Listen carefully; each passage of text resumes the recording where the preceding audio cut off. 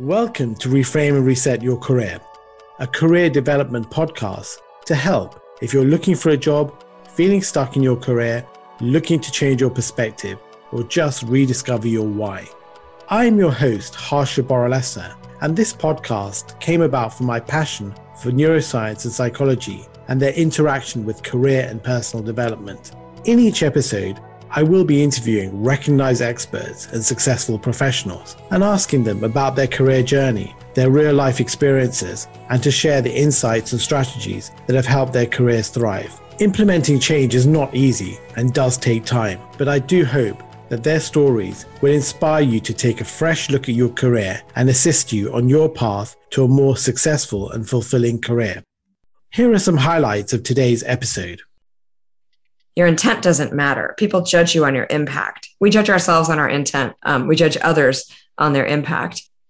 I think it's the spirit of giving and how we present. And if you present as someone who's helpful, other people help you back. Some people get too comfortable staying in the bitterness stage or the it's unfair. And that's just not going to move you forward. Thank you so much for joining me today on the Reframe and Reset Your Career podcast. I'm delighted to welcome Amy Barnard-Bonn. Hi, Amy. Hi, good morning. Thanks so much for taking the time to be with us today. Absolutely. A former Fortune Global 50 executive, Amy is a consultant to the C-suite and leaders at global companies like Bank of the West, Adobe, and The Gap. Recognized by Forbes as one of the top coaches for legal and compliance executives, she is a member of Marshall Goldsmith's 100 Coaches. Amy guest lectures at Stanford and UC Berkeley, is a contributor to Harvard Business Review, Fast Company, and Compliance Week, and is a fellow at the Harvard Institute of Coaching. Amy earned her law degree from Georgetown University Law Center and her BA from Tufts. A lifelong diversity advocate, Amy testified for the successful passage of first laws in the US requiring corporate boards to include women. Welcome, Amy. Thank you, Harsha. Very glad to be here. And just to kick off the podcast, would you like to share a quote with our listeners, something that resonates with you? Oh, sure. I have a favorite one from Peter Drucker, one of the experts in business management and a great thinker. And he said, you shouldn't change yourself, but create yourself. And what that means is build around your strengths and get rid of your bad habits. And actually that resonates something very well with one of my beliefs is that think about what you're good at and really try and supercharge what your strengths are. Because I think in the world that you're competing on a global basis. And in a way, as long as you don't have any glaring flaws and you're actually self-aware of those flaws, what you should really try and do is supercharge your strengths so you can really stand out. Because I think it's getting that niche of real excellence and mastery, which helps you. Absolutely.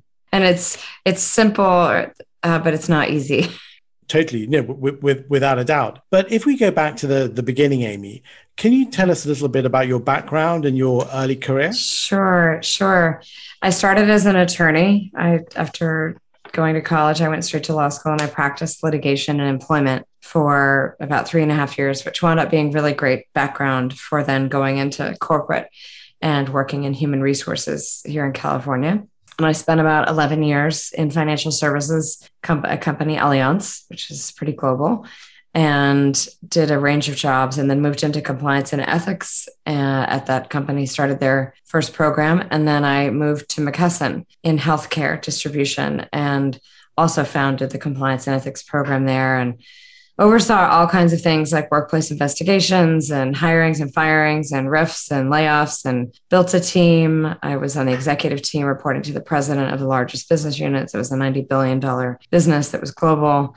Then I taught law school for a bit. And then I came out to Sacramento, where I am now, and was the chief administrative officer of the California Dental Association, which was fun because I had a bunch of functions reporting to me, IT and HR and legal, but also some that I hadn't had before, like project management and administration and governance, and learned a lot. And then I went and got my coaching credential. And now I really love coaching great leaders who want to be even better, and then working with teams and companies to remove any dysfunction and really be the most effective teams they can be. And then I often also get involved in causes that are important to me in terms of giving access to underrepresented groups, to promotions, to activities, and trying to equip everyone so the best leaders rise, no matter where they're from or what their experience or their access has been in terms of their start in life.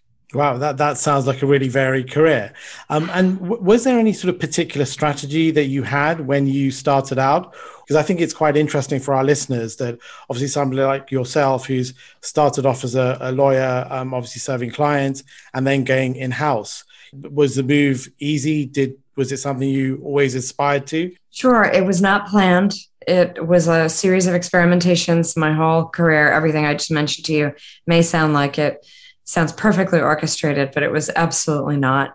It was quite messy and there were gaps, and I shortened, I'm happy to talk about any of them, but just for the sake of brevity, I shortened it. But, when I quit my firm, I'll give you an example. When I quit my firm, I had an entire year of unemployment, and it was very scary. And it was very scary quitting my law firm because I had no idea what I wanted to do. So I wound up volunteering to stay busy, and I founded a nonprofit for the arts are very important to me. And so I founded a nonprofit for the San Francisco Opera, to whom I credit many of my friendships today. And I picked up extra skills that I hadn't even planned on.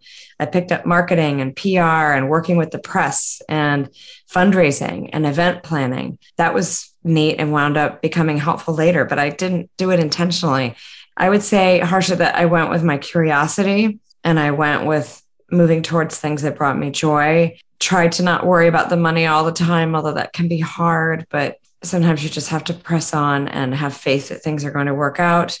I know a number of people are unemployed right now, and that can be very challenging. So I've had many breaks like that, and then just had to keep being creative and having resilience and keep pushing through. And it's great to hear about the opera, because actually I'm an opera fan as well, Amy, and I think we discovered this from that's right. Yeah, and I think it's really interesting how I think moving towards what you like and enjoy, and not being transactional, because I think sometimes people always think, oh, I need to sort of befriend that person or try and create these connections. But I just think that doesn't work. There has to be something genuine underlying it, and you have to like that person or have a common interest. So I agree. So I think it's really revealing to our listeners, you saying that you did these things, you essentially followed your interests and things that motivated you rather than purely thought about your career. And then you meet people. I always recommend people who are networking to do what they love, and then it will follow. But you can be strategic about the types of groups you join and look at the group and see who's on it. But I would never, I'd work on boards, for example, and serve on those. You wind up meeting fascinating people through these things, but you do it because ultimately you believe in the mission of the organization. I would never tell someone to join a board just because they thought they're going to make great contacts for some other, plan they had or goal they had. They should enjoy it. Life's short. And so number one, you need to enjoy what you're doing now, not always thinking in the future. That said, a really good career does require advanced planning, and it does require investing in yourself. And so it's a balance, but to your point, yes, there should be a connect, and yes, you should know what your values are. It should be a fit. Sometimes I think it's good to put in the work, put in the grind, and delay that gratification, because only I think by doing the work now, you'll get the payoff later on down the road, won't you? I believe in radical self-reliance, because no one's looking out for your career for you. You may be lucky to have a mentor or a sponsor, and that's fabulous, but I can tell you it doesn't last forever, like anything in life. And when you have it, really appreciate it, because it won't always happen in many companies and that kind of thing. And then you really have to rely on yourself, and you have to ask the right questions, and you have to be really aligned with your team and be thinking, okay, what's the next thing I need to be doing to be 5 years ahead of the curve, to still be a valued, non-expendable resource. And I just love that philosophy, because that really ties in with this podcast. It's very much about self-empowerment. I don't have the answers. I don't think all my guests have the answers, but I think it's up to the listeners to figure out, okay, this is something which resonates with me. I'll take these pieces, because I sometimes think that people are looking for a silver bullet, or for people to give them the answers. But actually, if you look around, the answers are actually there. And you can take those and find them, whether it's on YouTube or the internet or serendipity, and then incorporate them into your life itself. Yes. Brilliant. And just in terms of your career, what made you sort of switch from, sort of working in the C-suite to consulting and setting up Barnard Bond Coaching and Consulting? I felt like it had run its course. I'd been an executive for about 20 years at that time, and I was lucky. I'd done it in multiple roles. It's not always the case that you can be a chief human resources officer, a general counsel, and a chief compliance officer, and a chief administrative officer. So I had done, a lot of different functions. I really enjoyed them for different reasons. And now I really enjoy helping people who are in those roles and in other challenging roles think more broadly. I enjoy the variety of the work, and I enjoy being able to write and be more opinionated. When you're an executive at a company, you have a fiduciary duty to the company. You really are the company. If you take your job the way you should, seriously, in my opinion, you are restricted in what you can say, or political activities you might want to get involved in, et cetera. It can be a little delicate. And so I like the freedom. I wrote an article for Harvard Business Review on pay inequality and how to fix that. Some companies I worked for when I was head of HR might not have been able to write that article, because maybe we wouldn't have had all our ducks in a row, and or maybe women on boards, maybe we wouldn't have had any women on our board, and that would have been embarrassing.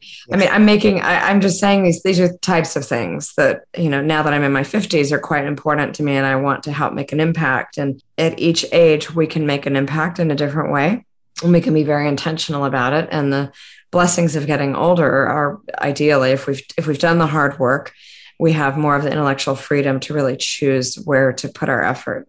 Oh yeah, no, I think that's a great thing. And, I totally agree. I think when you're in the corporate setting, in order to get anything published, you have to go through the various channels and compliance and regular, which is totally understandable, because they're your employer and they have a particular mission. But as you're saying, sometimes these things your views don't totally align with the corporate, but that's a price of getting a regular paycheck, I suppose. Yes, it is. That's what you're getting paid for. Exactly. It's a trade-off, right? Correct. Well, life is full of trade-offs. Fortunately or unfortunately, but going back to your work, you created the Promotability Index Leadership Self-Assessment. I did.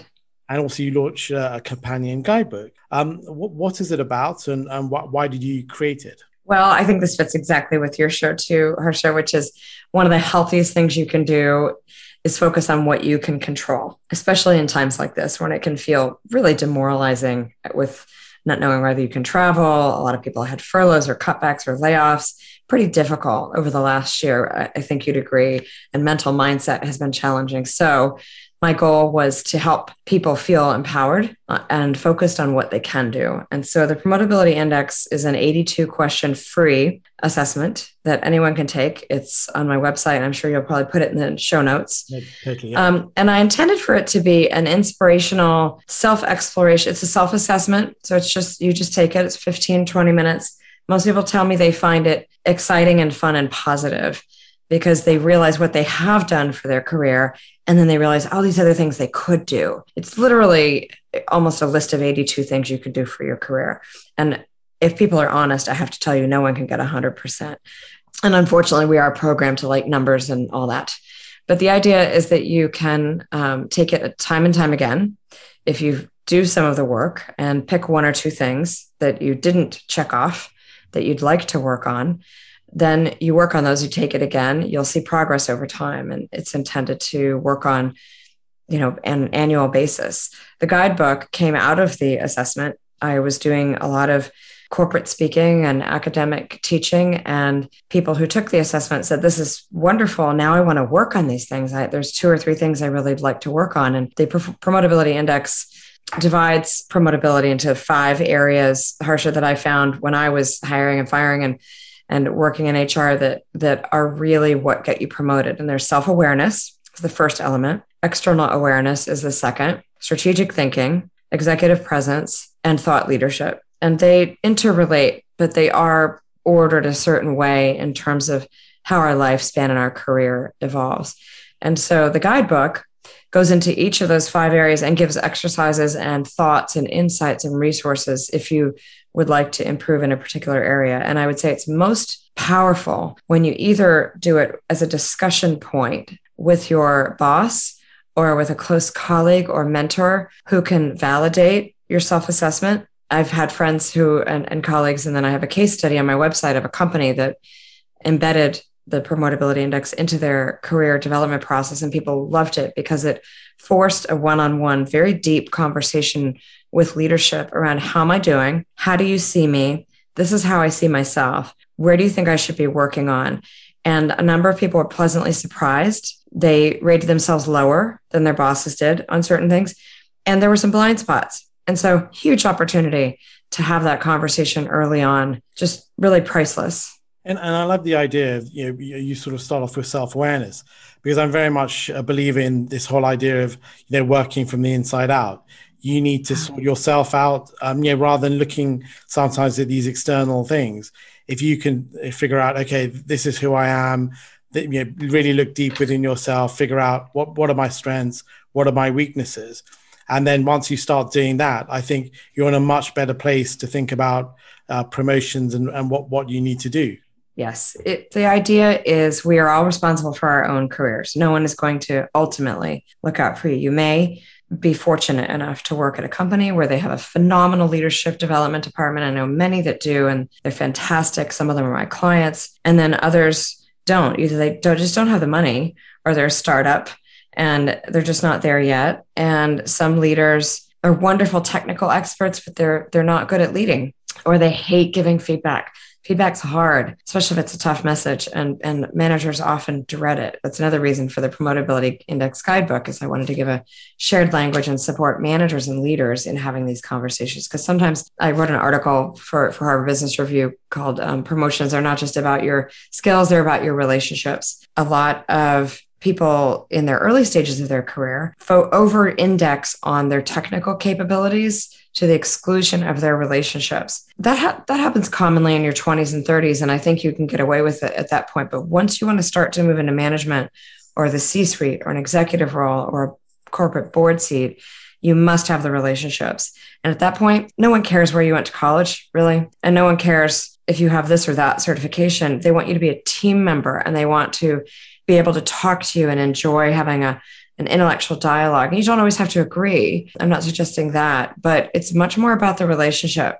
I think that's such a great point, because, I think, I totally agree. At the start of my career, all I thought was just work hard, get my qualifications, and everything else will just follow naturally. But, as we're both aware that, the world is not fair. And unfortunately, you have to go out there, you have to sort of build your brand, you have to create your relationships. You need to make sure the right people know what you're doing, which, it can seem a little grubby, but on the other hand, if you're not promoting yourself, who is going to promote you? And I think it's much better to, as you're saying, look at the world as it really is. And then you need to adapt and change your strategy to fit in with that. You raise a really good point. I would never recommend that people embark on a campaign that feels fake to them. There are all times where we've had to just get along with people that probably we don't naturally agree with. And that's a part of life, especially in corporate life. But find people that you do align with that can be sponsors, join a project team, volunteer to do something outside your work area. Build that network by being helpful is the number one way to build it. And then you're not feeling like a taker. You want to build your network before you need it. You don't want to go asking and go begging. That is what it can feel like if you haven't paid it forward. That's what paying it forward is all about, is realizing, hey, I have something that can be helpful to this person today, either a connection or some feedback, or just offering to help on a project or a problem, or being a resource. It's not a one-to-one. I'm not suggesting that you do that because you think, ooh, there'll be a payback someday. But I am telling you that the universe does reward that. And there is a payback, actually. It's what I've told my kids is I have 2 teenage daughters who are coming up in the world, and they get more coaching from me than they probably want. But I wish I'd had it, though. So they're getting what I wish I'd had. And it's not a one-to-one relationship. Let's say I help you out. You ask me something and I say, absolutely, Harsha, I will make that introduction to you. Someone else somewhere down the line is going to help me that I've never helped. I think it's the spirit of giving and how we present. And if you present as someone who's helpful, other people help you back. That's the best way I've been able to figure it out, because it's certainly not a direct science. Yeah, no, totally. It's not a sort of a quid pro quo type thing. No. But I think sometimes, but not right, but not always. Totally agree. But I do think, if you have a sort of giving mindset, and also if you don't think of it as giving, you're just being yourself and trying to be helpful, that's a great thing. And generally, I think it does come back to you if you do. If you're somebody. Yeah. I've been so grateful. There have been so many people that have helped me over the years that I would have never thought. And the other flip side of that is sometimes people that you think absolutely would help you don't, and that can be disappointing. And so that's why it's very important to have a big network, I think, where you've been just helping all along. Yeah, no, totally. And it's really interesting. In the last year, I found that there are people who I don't know very well, trying to get my sort of podcast off the ground. Somebody we both know, Tammy Gulalobe, who I'd not met at all. She invited me onto her podcast after we'd met for literally half an hour. And, I was looking back and thinking, look, I haven't told her any lies or said that I'm the CEO of some big company.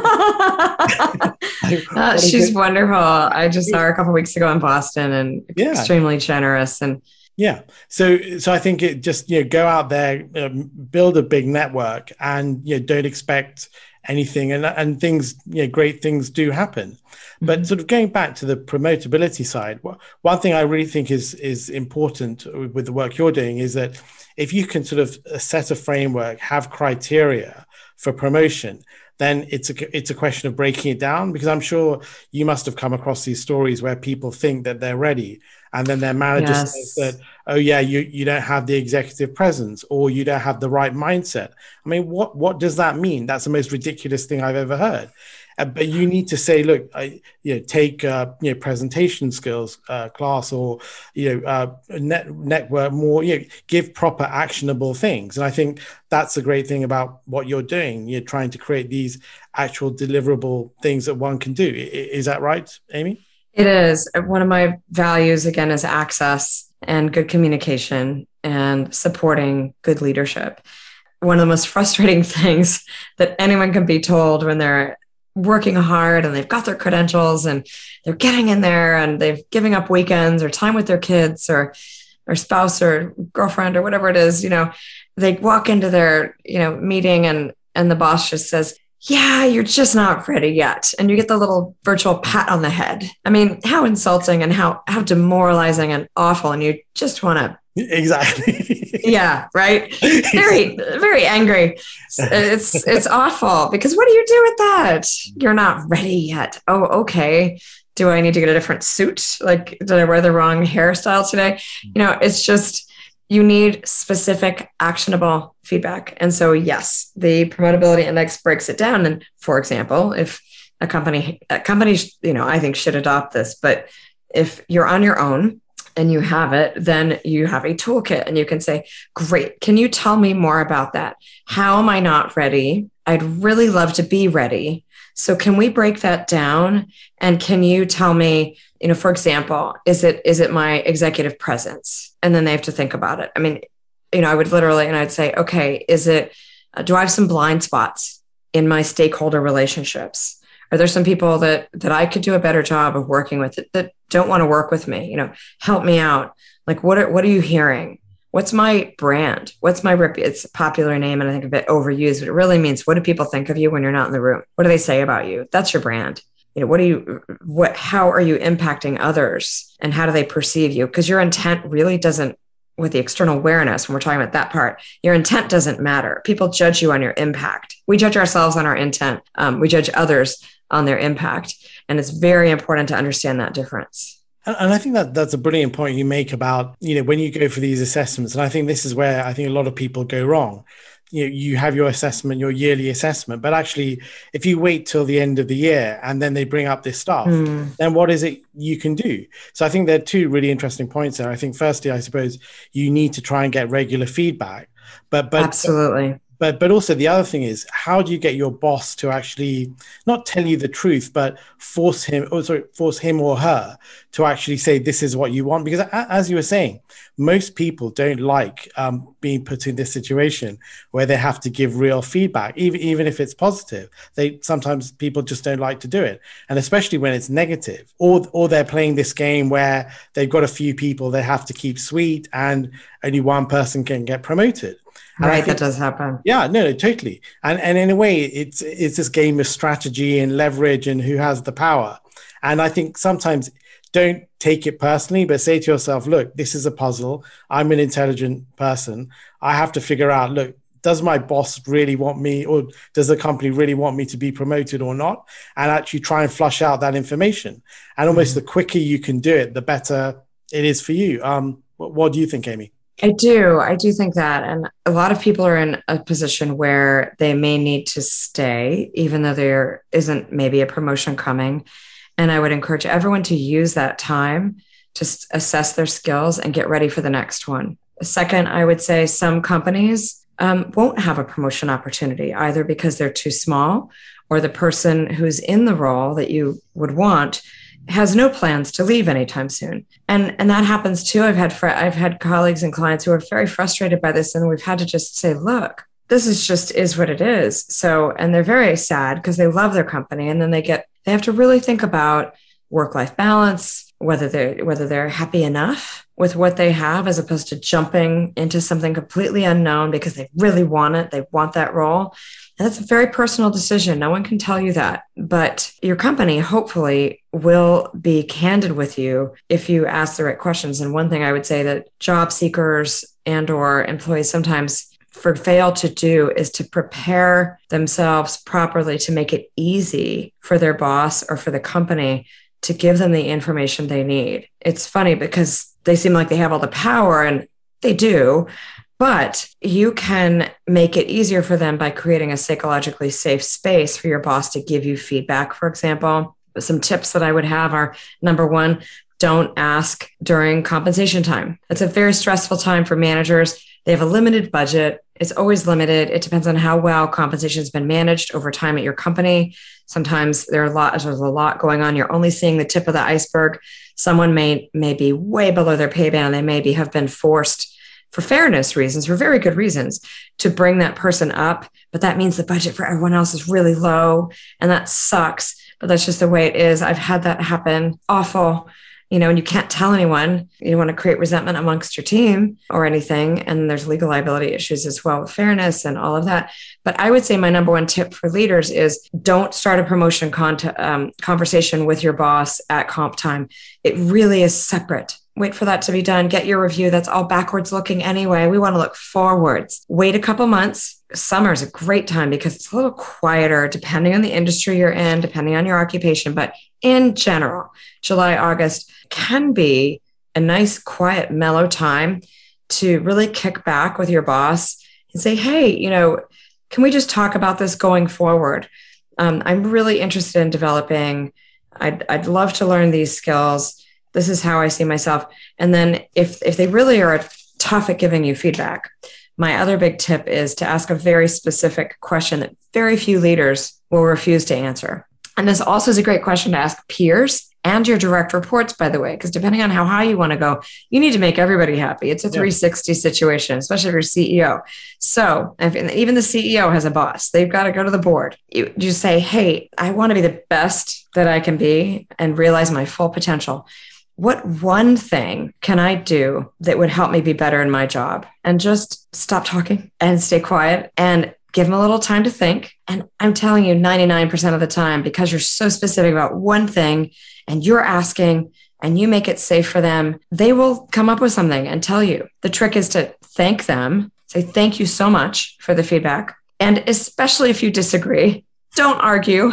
And I'll explain that in a second. It could be unfair. It could be something that really knocks you for a loop. What are they talking about? If you truly don't understand context, say, can you tell me a little bit more? Can you give me an example? Again, in this tone of voice, helpful. Oh, okay. That's so interesting. Like a spirit of curiosity. You know, if it's something that really shocked you, then you can manage it later. If it's something tough, great. You know, think about it. Bully for you that you got it out of them, because those are the kinds of things that I find in my clients later in my 360s that can prevent them from getting a promotion. And they never knew that they had upset someone or they were doing something a particular way.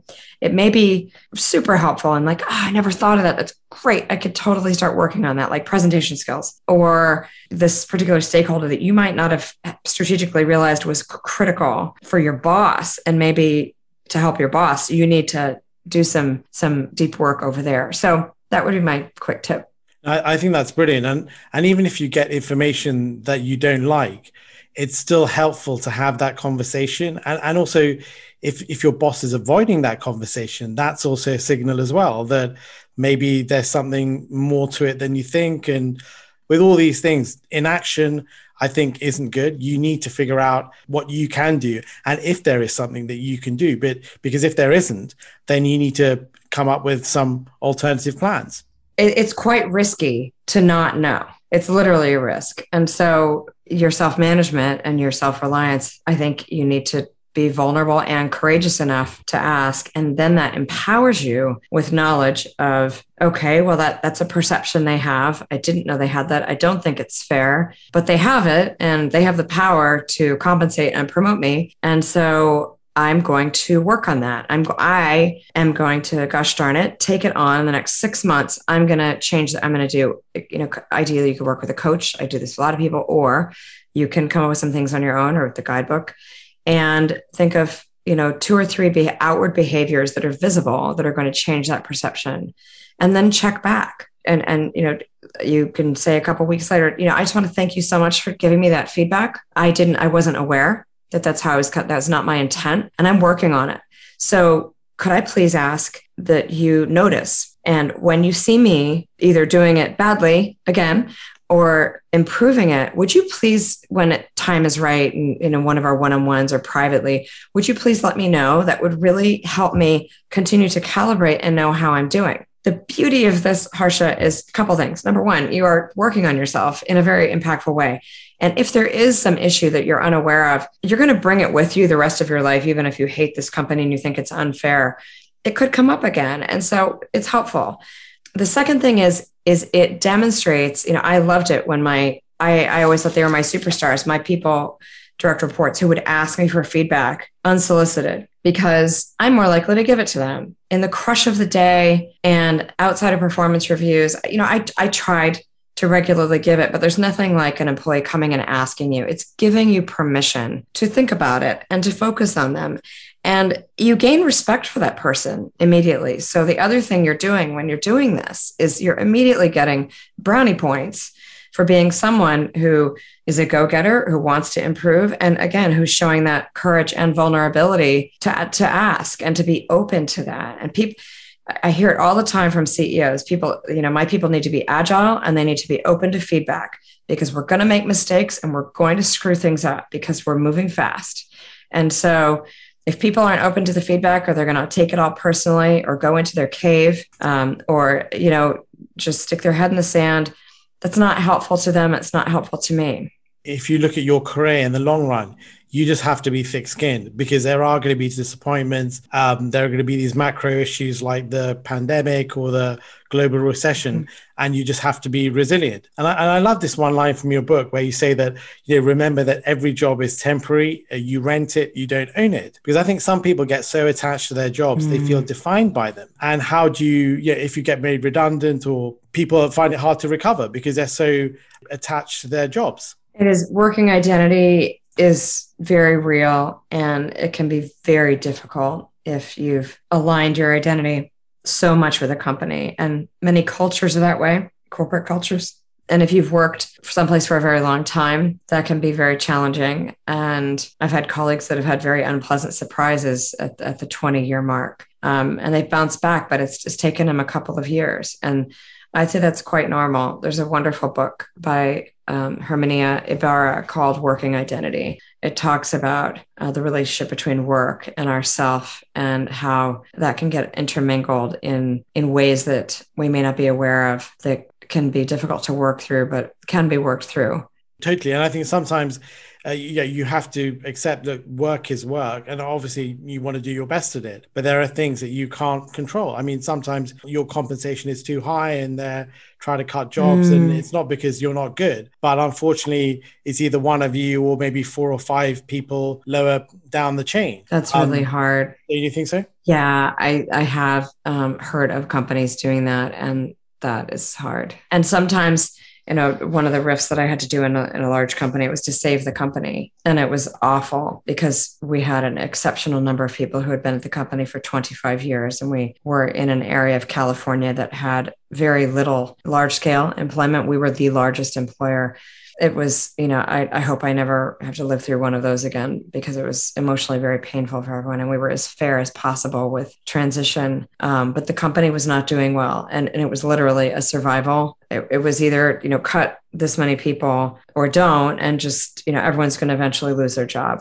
And so a lot of companies are like that. And I think it's very hard for people when they are a part of a reduction of force or their job is eliminated. And so that's when good friends and colleagues and staying busy and getting a plan together and focusing on what you can control is how you can start to get your inner game juices going again. But it takes time. Like, allow yourself to mourn. There's no rushing the sad part. I do need to acknowledge that. I don't mean to come off as just, just get out there and do it and it'll be great. There's definitely a time and a place where, and I've had those in my transitions, where you just had to be kind of sad for a little while, or mad, bitter. But I would just encourage moving through those stages as thoroughly and as quickly as possible, and just don't get too comfortable staying there. Some people get too comfortable staying in the bitterness stage or the it's unfair, and that's just not going to move you forward. It may be true. It may be completely unfair, and life is not fair. So that's one quick thing to get over. It's not easy to accept, but you'll be a lot happier if you do. I totally agree with you, Amy. And I think, you just have to take your time to grieve, accept that, whether it's fair or not, this has happened, mourn for a little bit. But totally staying in that place of mourning and being stuck there and ruminating about the past is not a good place to be in. Because I think even if that ideal job comes along, you're just not going to be in a good headspace to get it. You're not going to interview well. You're just not going to come across well. So I think, go and speak to your friends, get it out of your system. But then, as you're saying, get a plan, get a strategy. And I think the whole idea of having something, treat your job search like a job in a way. And, make sure you get up every day, get ready, have your things to do, your to-do list. And then I think just the whole idea of I've sent that email to a person, or I've connected with somebody on LinkedIn. There's that sense of achievement, have a spreadsheet, and just starting will take you far. Don't you think so? I do. And I loved your point about, I want to emphasize it, that you do need to get through your issues before you start interviewing. It comes through. If you're still angry, and I've seen this as a recruiter, I've been a recruiter, I've done, talent acquisition, I've overseen it. You need to be ready and strong and excited when you're looking for another job. It's just the negativity shows up, or you're bitter. It's amazing some of the stupid things people actually say in interviews, but you've got to work through it. And you can set a timeline. I know one mind trick, if you will, for our silly lizard brains that usually get activated when we're angry or upset or feel things are unfair, is to set a timeline. Say, okay, I'm going to allow myself to be upset for 3 months. I'm making this up. It could be 2 weeks if you're someone who can move quickly. But but actively, and I'm going to get counseling, or I'm going to talk to some of my best friends. I'm going to talk to so-and-so who I know went through the same exact thing 5 years ago. After the 3 months passes, okay, am I still going to spend a lot of my time and energy on this, or am I going to, check in with yourself? And I think you'll find that you can start to move on to other things. Because I suppose the thing is, you can talk to your friends, but eventually they're going to get tired if you're still stuck in talking about, okay. Have we all been there before? Or the boyfriend or girlfriend who left, they're just not coming back. Right? Yes. Okay. Right. And we've all had the friend who couldn't give up the ghost, or whatever the right phrase is. Yeah. They just were stuck. They're stuck. And it's like, come on, you got to move on. And I know it's easier said than done. I don't mean to seem unempathetic. I truly am empathetic. I want to see people happy. Just in terms of practical advice for job seekers, are there other things, Amy, that you think might be helpful for people? Sure. It's different everywhere in the world right now in terms of the degree to which people can get together, health concerns, vaccine distribution, travel, all of that. But the advantage is that you and I are talking right now from London and Sacramento, and people are, I think, still in this window of availability that really is unique. I would say that networking is different right now. We might used to have gone to conferences and industry things and seen each other in the office, depending on your job. And maybe we don't have that. But if we make the time, we really can network. And people are more open in general to meeting new people than they were in the past because they're more available. They're not on planes flying everywhere and they're not commuting to the office. So take advantage of this time. Number one, think about how would you rate your network right now at the strength of it as to where you want to be in 5 years? And if there are some people that you really admire and that are in your industry that you'd love to learn from, number one, start following them. If they have accounts, if they're writing, read everything they write. If you're not connected, read their article. And if you genuinely love something about it, write them a genuine little note saying, hey, on LinkedIn, I've admired your work. I just read your piece on X. I work in this area. I'd love to stay connected if you're open to it. Thank you. And you'd be surprised at how you can begin building your network authentically very quickly that way. That may not lead to a job right away. This is a multi-pronged approach, but that's one thing. You don't want to go in saying, open to work. Hey, do you have a job for me? That doesn't work. The other thing I would say is industries, same thing. They are doing so much to keep their members right now. They need content. They're doing webinars. They're doing virtual conferences. Some are starting to dabble with in-person conferences. Some of the speaking I'm doing. I've got my first couple coming up with flights and things, and it'll be wonderful to see people again. Conferences always need content. So volunteer, ask to be on a panel, ask to write a piece. Maybe there's someone that, if there's someone you admire and they're speaking at a conference and there's an industry magazine, they love having people write about their experience at the conference. There's always a call for articles, calls for speakers. So that would be my tip number 2 is get involved in whatever professional industry, or if it's an industry you want to move into.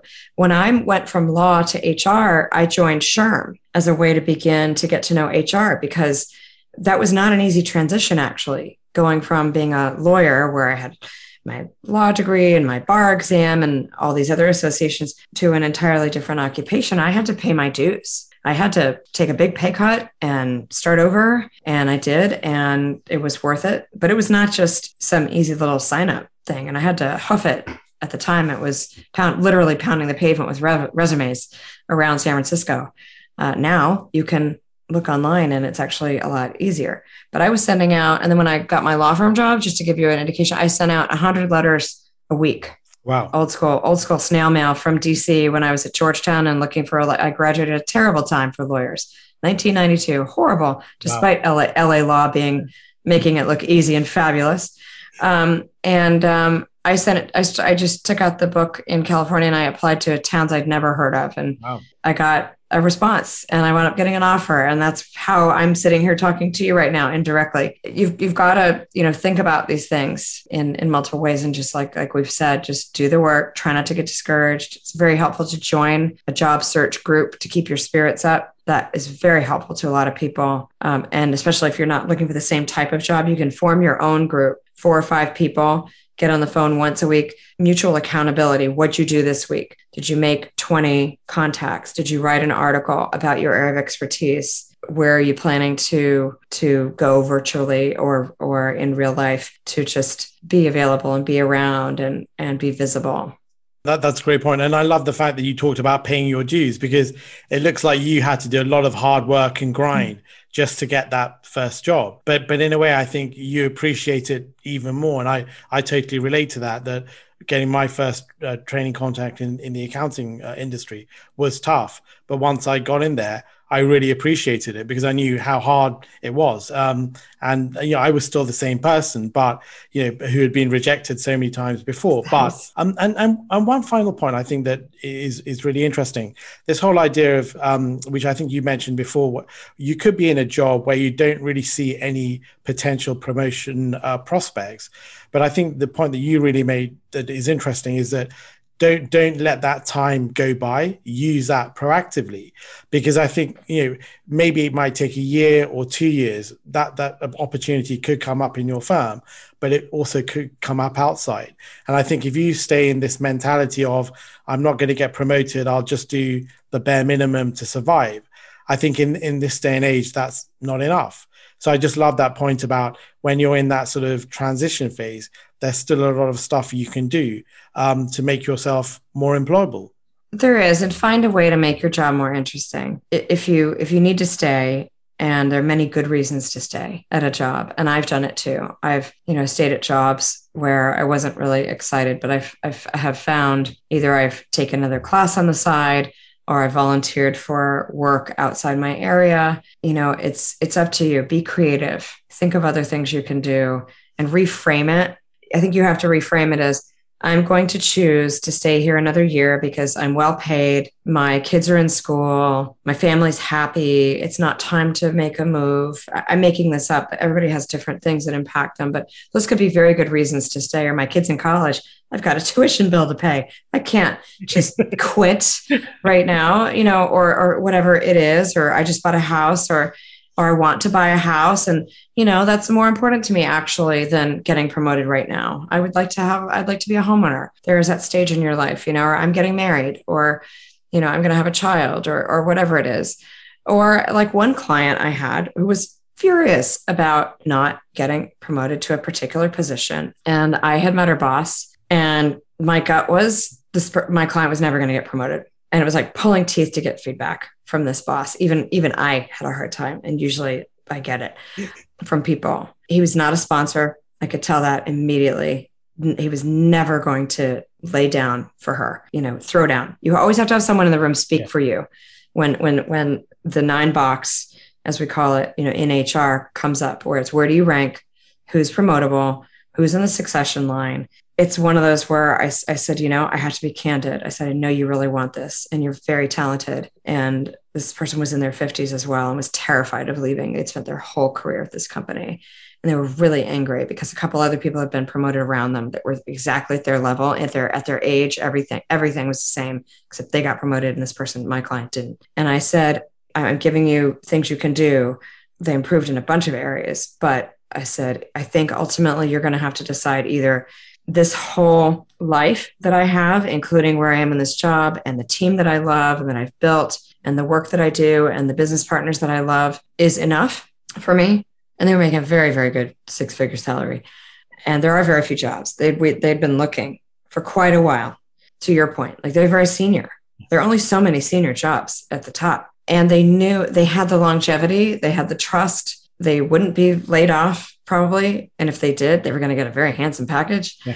So they went from being super angry after we had this conversation. And I said, you think about it. This is your choice. You are amazing. And you can go out there and quit and look for these other jobs and start over completely and with your credibility and with building a team and all that. And maybe you want to do that. Maybe you're so bored that that's exciting and you want one more really big go at this. Or maybe you decide I'm getting too hung up on this title and I've got great work and I've got great clients. My family's happy. I've got my health. I can't say this for you. I can't. I said, but these are the questions I would think about. And they wound up actually deciding they were happy. This is what's so interesting. They decided they were happy. We finished up and they were like a completely different person in terms of their attitude. And then also, we changed a few things they wanted to work on. And then a year later on LinkedIn, I saw that they were the head of product development for a really hot Silicon Valley company. And I sent them a note and I said, bully for you. They said, yeah, I was happy for a while, but then this opportunity came up and I was ready for it. And they had a good attitude because they'd spent a year, right? What we talked about earlier.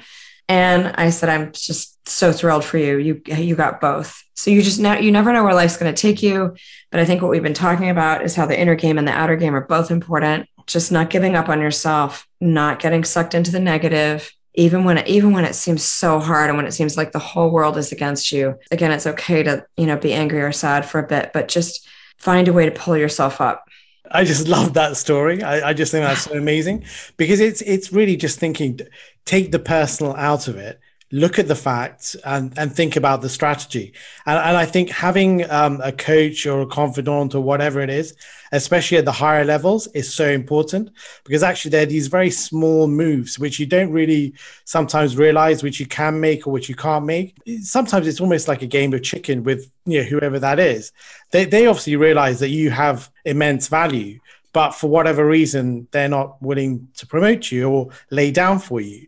But they obviously have to keep you on board. So, it's figuring out, okay, what can I get out of the situation? Is the compensation and all these other things enough? But also make yourself happy enough, because as you're saying, you never know when these opportunities come up, which could be just amazing. But if you've got a bad attitude, then nobody's going to want them to work for you. And they won't go the extra mile either. If they would, they won't, and you raise another point too, that unfortunately, not a lot of companies are always candid about your chances or where you are. I think we've given a lot of wonderful advice today on how you can try to derive that and pull that out and still continue to get ahead, even if it doesn't feel like you are in your current company. You can be preparing for your next role. It's not always in companies' best interests to tell you that they still want you and they think you're fabulous, but they're not going to promote you, because guess what? Not everyone can get promoted. I mean, 70% of people need to be just doing their jobs well in a company, and you can't have 10 million superstars, and you can't have more than, one CEO usually. So you do need to just be aware and try to, hopefully you'll get companies, I think, that are thoughtful. And I think Gen Z is going to really push them, are asking, where am I at? And they're thinking, I hope minimally in 3 to 5 year lapse in their careers. I think 3 to 5 years, everyone should be thinking, if I'm not in a new role, then how am I going to keep my skill set up? The velocity at which hard skills is deteriorating is now set at 4 to 6 years. If you go back to my law stuff and your accounting stuff and all the credentials we had to work so hard for, it's fascinating, but it used to last longer. So what does that say about our jobs? And then half of the jobs of current kindergartners haven't been invented yet. And so to me, those are table stakes for continuous learning, staying curious, staying excited about life and the different opportunities and where they might lead you. Because what the job that makes you happy in your 30s probably isn't the job that you might want to be doing in your 50s, 60s, 70s, who knows how long, 80s, how long we'll all work and that's okay. That's part of what makes life exciting. But I think from what we've been talking about, probably a qualification in psychology or emotional intelligence, how to really understand what your boss, he or she, is saying and interpret things, that might be really quite helpful going forward.